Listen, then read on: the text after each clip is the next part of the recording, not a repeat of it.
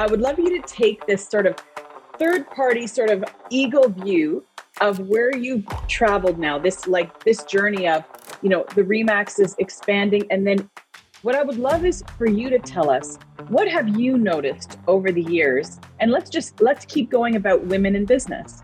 Yeah. How have you seen women evolve from the time that you went in and you started at this new company, and then in Europe, and then the new one starting in, and then as you've seen it even to now, to today? What have you noticed over the years? So when I first started at Remax, what I was really impressed by was I worked for Pamela Alexander, who was, the regional director at the time.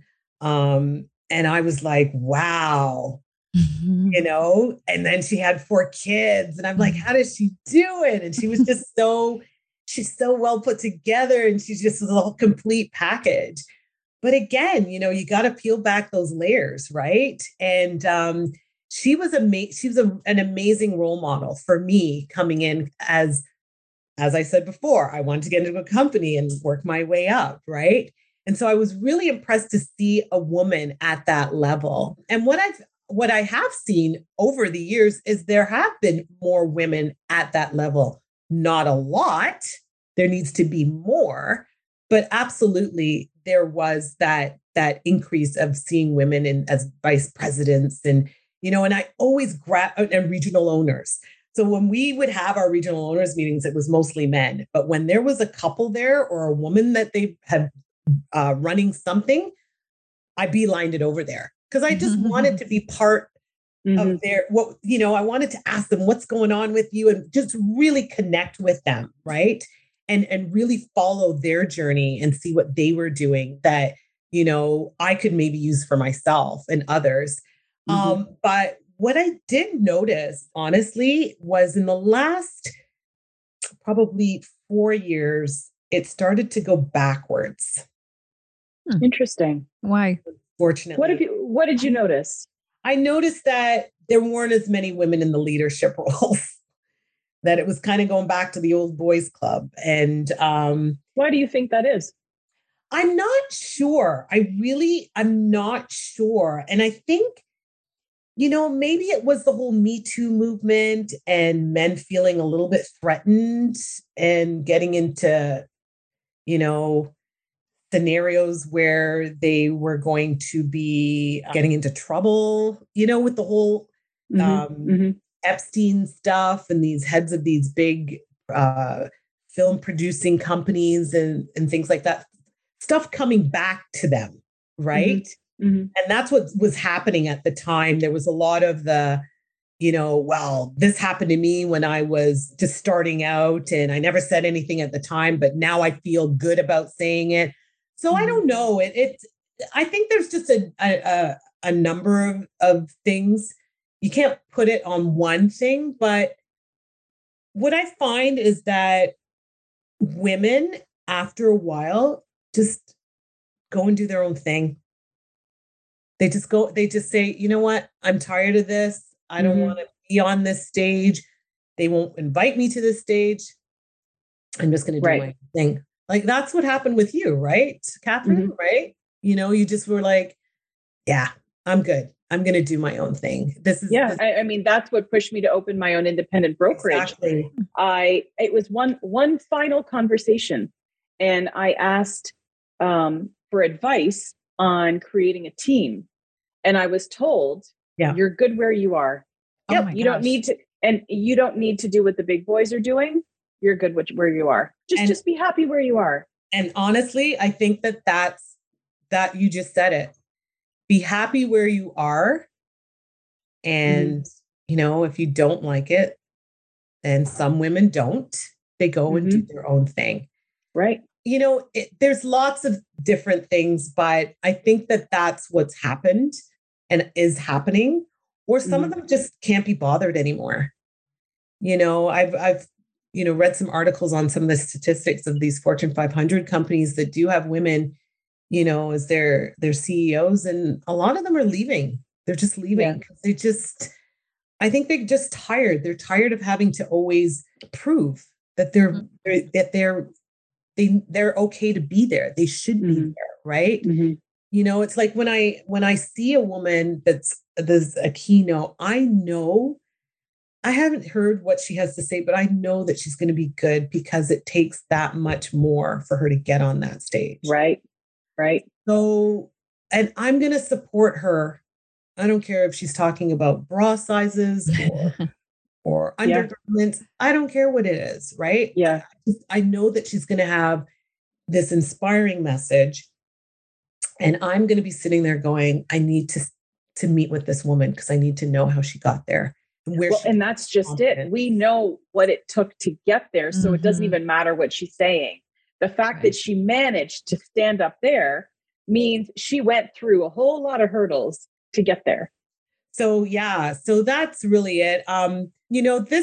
There's lots of opportunity out there.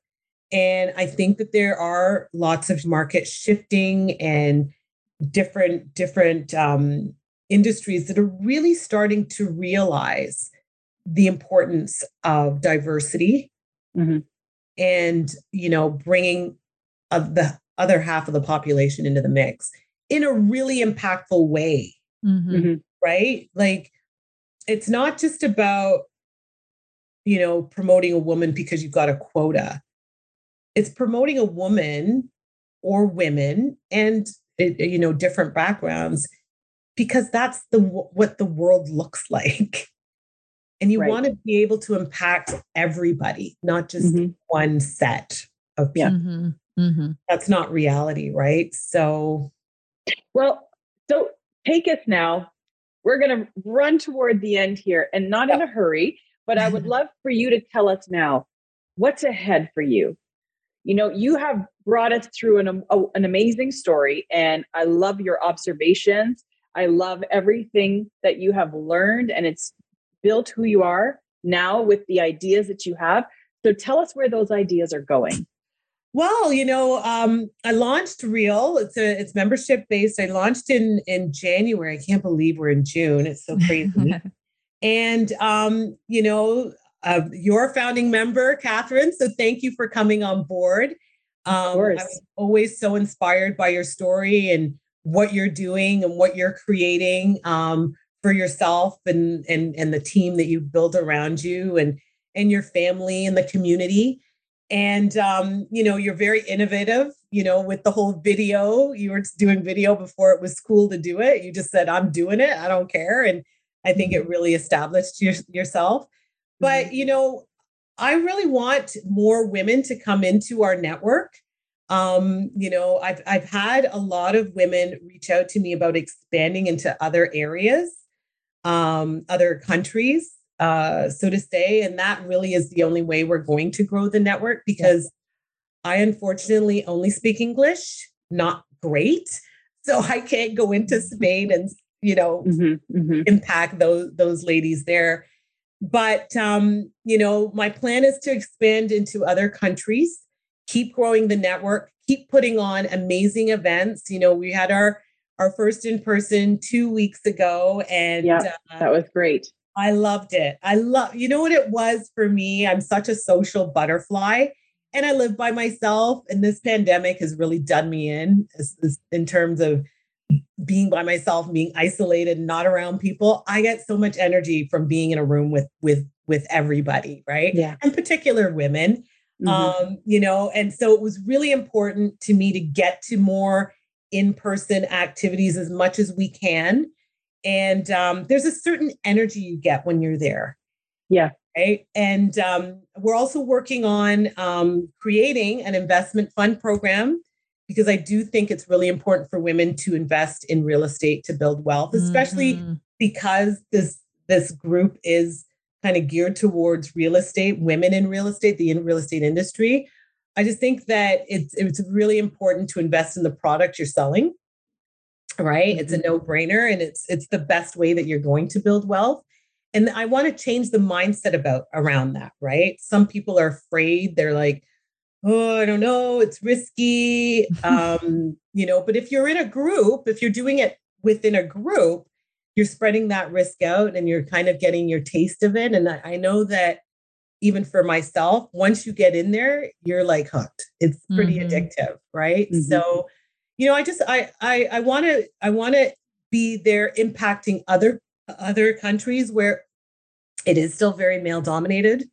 I really want, I went to Brazil in April. I spoke at the Remax Brazil convention in Rio, and man, those ladies that are down there, they are on fire, and the lives that they've been able to create for themselves and their families is just something that they never thought would be possible. So, so those are the things I'm working on: growing the membership, being there for people that want the support and the inspiration and the mentorship, connecting people, connecting people that can help each other grow, and